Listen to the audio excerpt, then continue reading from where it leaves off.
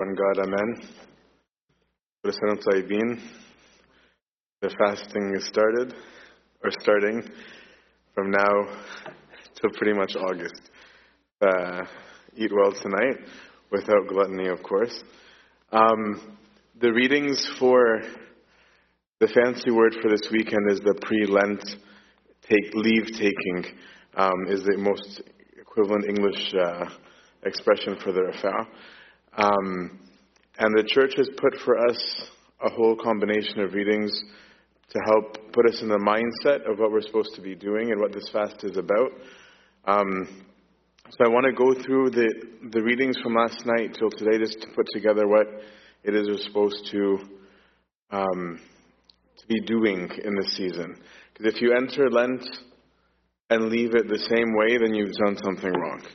Your exit from Lent should not be how you entered Lent. If you did, then there's something very missing.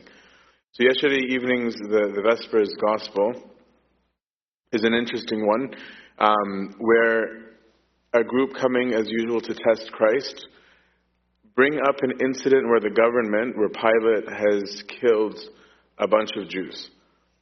And they ask Christ, why do you think these people died? Is it because of their sins? And they're trying to trap him because they want to see what political side he's going to be on. Is he going to say the Romans because they're their occupiers and say, yeah, they were right? Or is he going to say, yes, it was their sins and show bias in the other way? And so Christ one-ups them and says, yeah, it's not just that incident. There's another incident in Siloam. And he goes, but I'm not even going to answer your question. He goes, because if you don't repent, you will all likewise perish. Right? And he just completely sidelined it and dakhif al-muhim, right? And entered the most important thing. Where the message there is saying repent. And again, put in mind we're getting the ingredients that we're looking at for the fast. This morning's reading in Matins, I like when we see the disciples very authentic with Christ, where Christ says to them, if your brother wrongs you, it's not wrong to tell them that they wronged you. Right? He says, if your brother wrongs you, you may rebuke him. You can say, hey, I'm bothered, I'm hurt, I'm offended. There's nothing wrong with that. However, it says that if your brother recognizes his wrong, forgive him. Right? No stipulations, no howevers, just forgive him. He said, in fact, if he sins 7 times in a day, and each time come back and says, I'm sorry, you must forgive him that many times. And the disciples, we often look at this passage just in the faith as the mustard seed part, but the part where they say give us his faith is about the forgiveness. It wasn't about for them doing a miracle. They're saying that's really tough. They're like, I don't want to, like most of us, if somebody comes 7 times in the same day with the same thing, we'd be like, yeah, I'm a sexually. Right? Like, yeah, 1 time, 2 times, okay, 7 times in the same day, nafs al-mawdu'. Right? They get upset. Right? And so they say to Christ, like, this is really tough. Right? Because we would rather tell them off. Right? Or cut them off or do something. And so they're saying, give us this faith. Give us this trust, this loyalty that we're willing to do something like this. And Christ points out to them, actually, faith, if you had it, is actually ridiculously simple. If you had it, you'd be able to tell a mountain move and it would move, which, as we saw with Muqattam, has happened. But what he's trying to say is that it's tough for you because you made it complicated.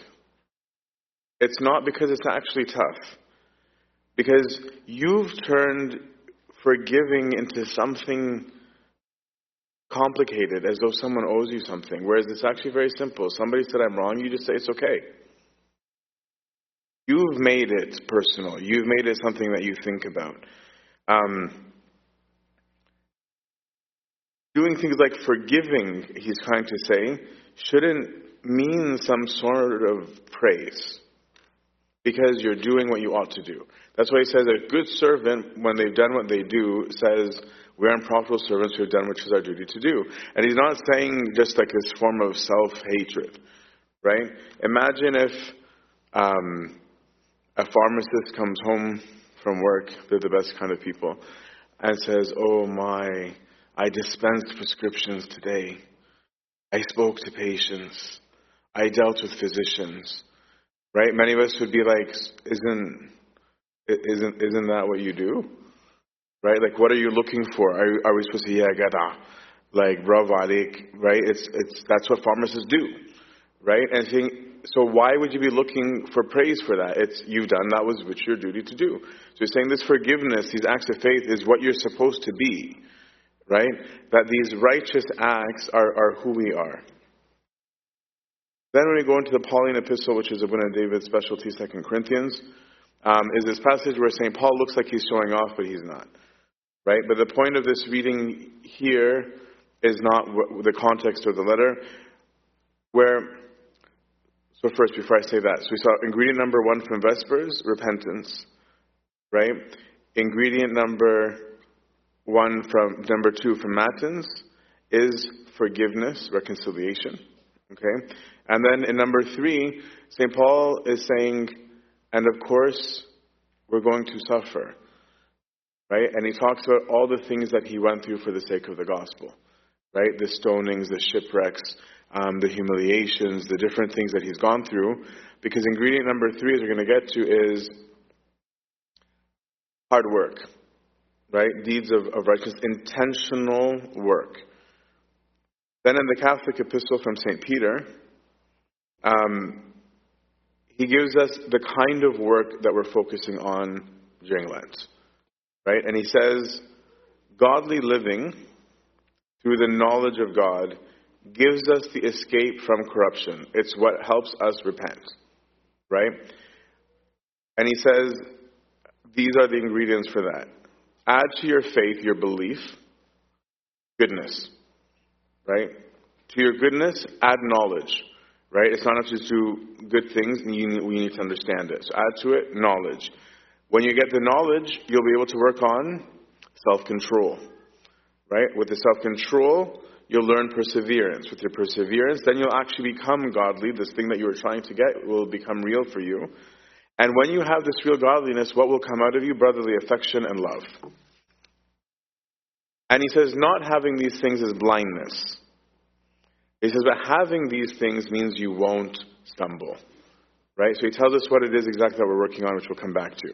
Then in the Acts of the Apostles of Praxis, there's a major conflict in the early church about converts from non-Jewish roots are supposed to do, whether they should follow the cultural rituals of the Jews or not.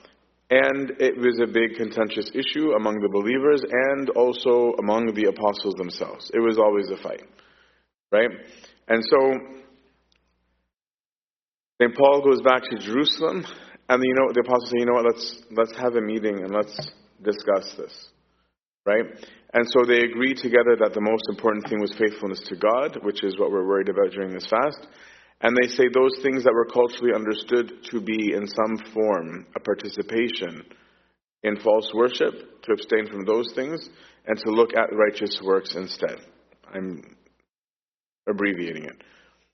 But this meeting resulted in reconciliation again, not just between the apostles who are fighting, right? As we know, St. Peter and St. Paul had a very big public fight about this issue, right?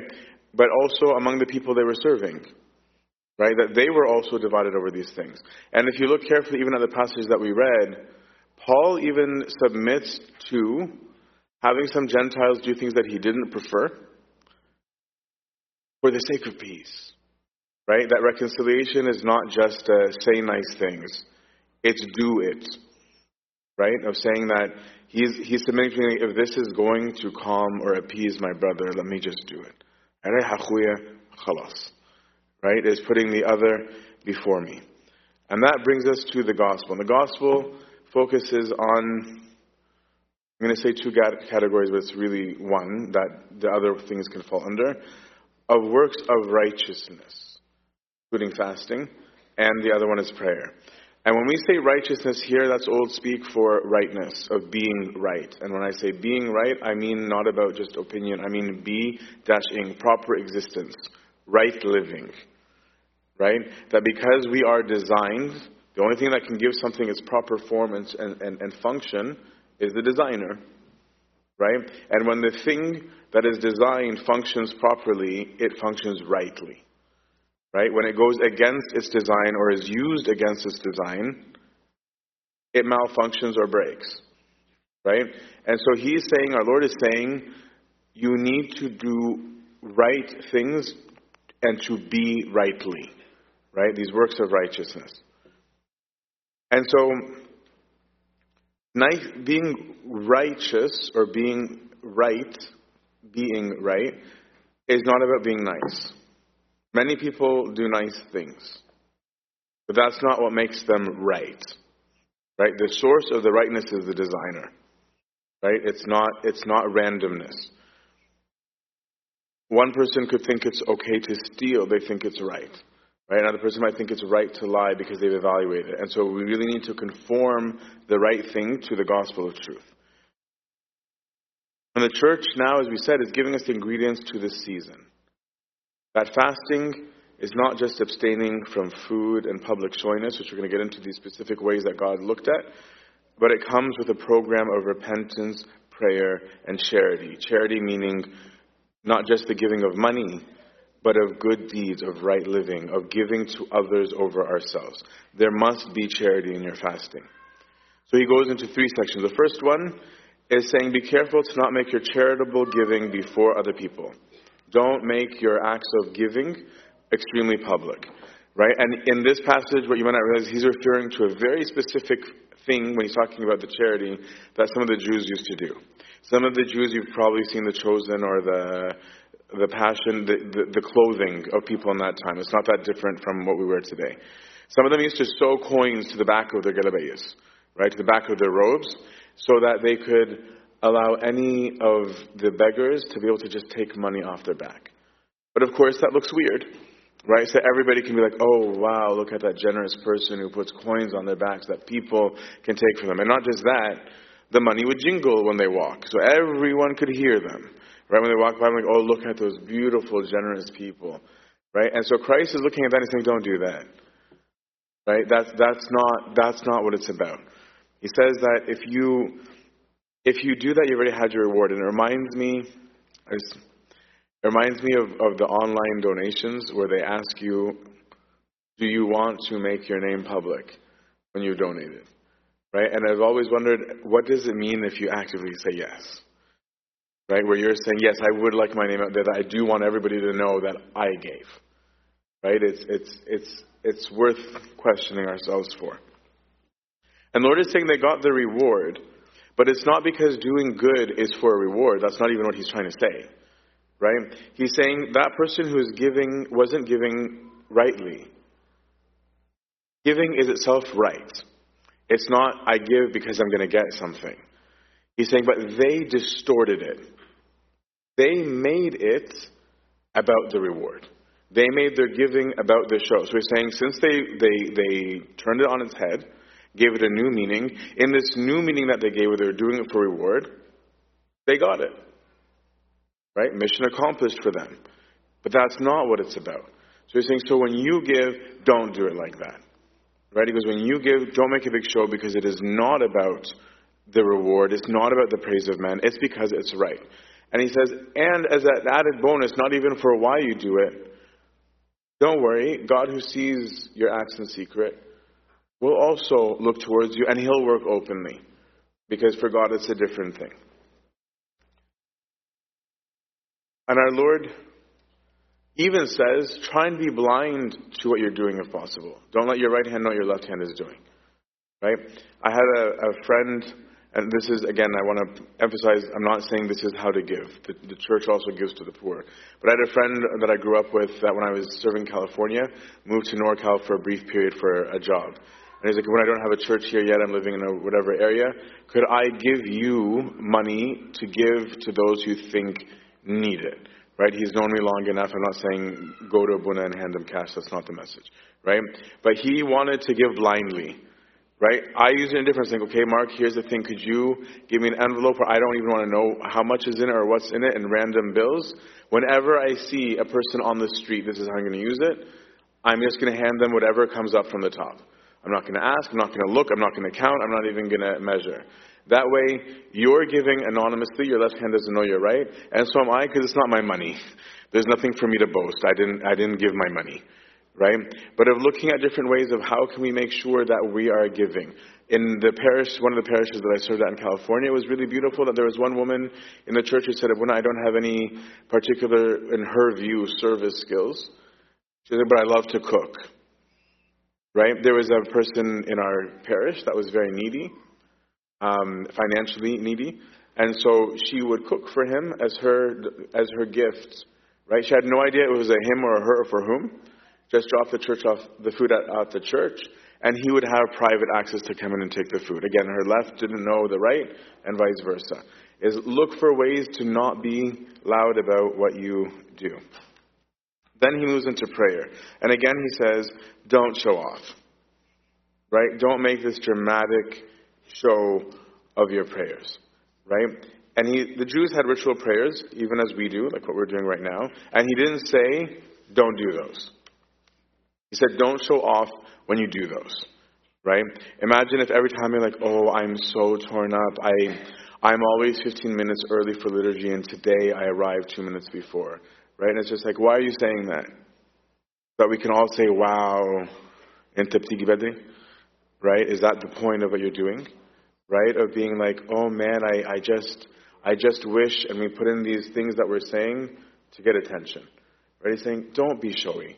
Right? It can also be like when you're being fake, right? When you're praying. Don't be fake, right? Are you doing this because you're sincerely talking to your Father who's in heaven, praying with your family members, or are you putting up a show? In the ritualistic prayers that we do, we're coming together as a family to address Him collectively. We're having family time around our Father in various ways and for different purposes depending on which prayers that we're doing together. And they have different functions. And if we understood that that's what it is, nobody would be like, oh, wow, look, I'm talking to Dad. It's like, yeah, we all are.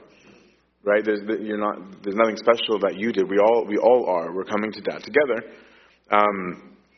And this is what happens when we misuse something right. When we misuse something that's right, it's no longer about rightness. It becomes about our ulterior motives. Right? And that's why we have to have a clean inside. This is where the repentance comes in.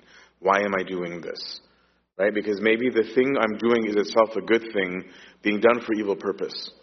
Right? And that is what we need to be attentive to. Imagine if you saw a kid who looked so sad and broken, and you saw the kid, you noticed, but you didn't care. But then in walks somebody that you want to impress. And then suddenly, Ya Habibi Ta'ala, right? And you're acting all compassionate. And it had nothing to do with the kid. It had nothing to do with because you should have looked at this kid. It was because you wanted to impress someone else. What you did is no longer pure. Right? It doesn't matter that the kid got the comfort. Right? It's that you actually were abusing this child. Right? Now you're using the child as your tool to manipulate someone else. Right? And Christ's saying, don't use right things the wrong way. And that's why I said, don't have vain repetition. Right? And the problem was not the repetition. Because immediately after saying don't use vain repetition, he says, when you pray, and he gives the Our Father. Right? And says, repeat this prayer. So the issue is not the repetition. Right? It's the vanity of it. Be clean in your prayers. Right? And know that when he gave us the prayer of the Our Father, especially because it's Lent, the Kitali, that is because it's Lent, the only Ta'li that Christ gave, the only kind of zooming in that he made after giving the Our Father in this passage was forgiveness.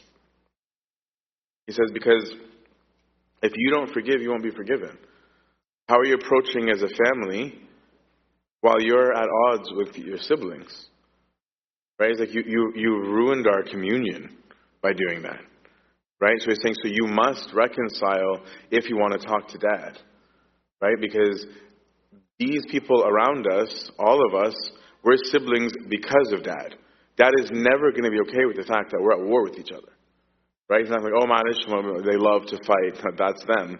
No, fix it, right? He's saying that that's necessary. And so today in particular is what the church often calls the Sunday of Reconciliation. That you cannot begin the season of Lent without reconciling.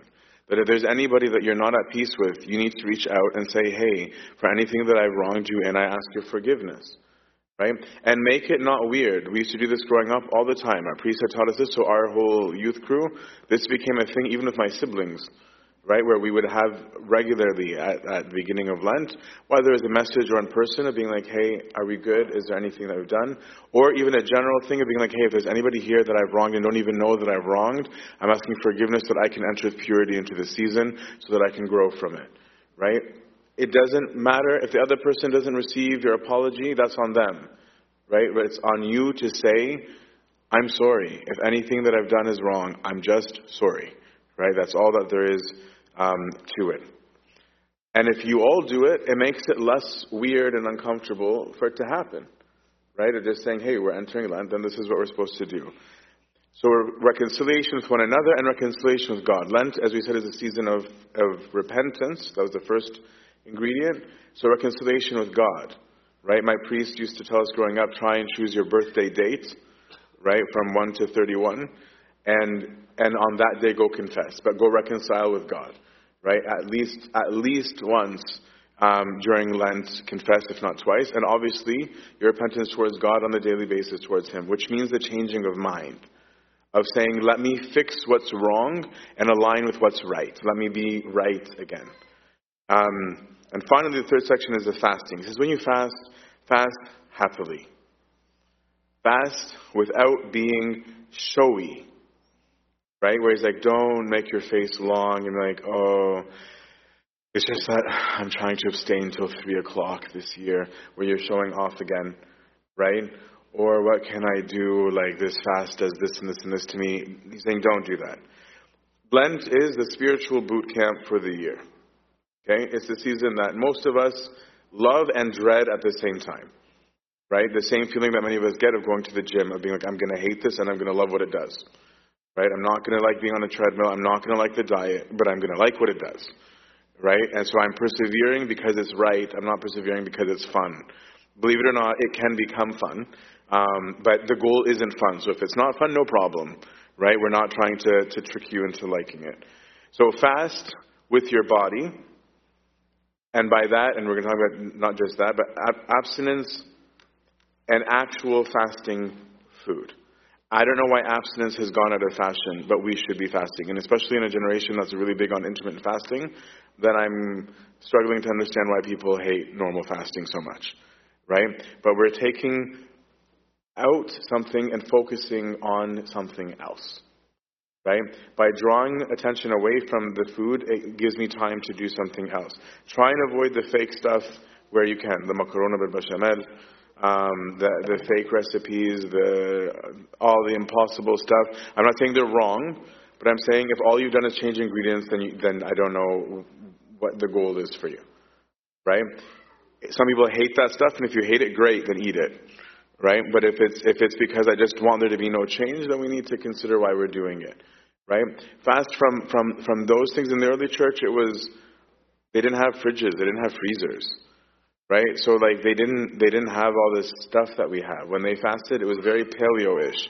Right? It was these raw foods, these whole foods, because it meant very little work towards food. Right? So fast from food, fast abstaining, and fast from the stuff that distracts. Right? Fast from social media, fast from your streaming platforms. Fast from anything that you do a lot of, and make it profitable, right? And because you'll realize how much time you put towards it, and spend it in almsgiving. Almsgiving not just in terms of money, but almsgiving in terms of spending time with other people and in other ways, whether it's with God directly in private prayer, whether it's with your family, whether it's Tates and get out there and serve, right? If you're a Sunday school teacher, ask about your kids. Maybe Tito and Giddo, go visit them, play taula, play kuchina. I'm not even saying go stand, hold hands, and pray Agbeya. If you do, great. But spending time that's not selfish, right? Get to know your kids, get to know your parents, get to know your friends, right? Do something that gives, that's not taking, that's not selfish even in your time. Fast from your favorite sin, whatever that might be, right? Use Lent as a time of saying, no, I'm going to actually fight now, right? If you do these things, you'll come out of the other side in a different way, right? If you chose even 2 things and focus on the whole entire time, right? Of saying, you know what, I gossip, this Lent, I'm going to practice not gossiping the whole entire time. Right? It's not just, we always tend to think of just sexual sins when we talk about repentance. Every kind of sin. Right? Do I lie a lot? Am I disrespectful? Am I angry? Right? I'm going to fast from these during this period. When we do this, if we take this, the reconciliation, starting with today, the repentance, the charity, and the prayer, we will come out on the other side more in the image and likeness of our God, who suffered with us and for us, who died literally for us, and we will find ourselves risen anew with Him on the Holy Feast of Resurrection. To Him, our God, be glory now and always into the age of all ages. Amen.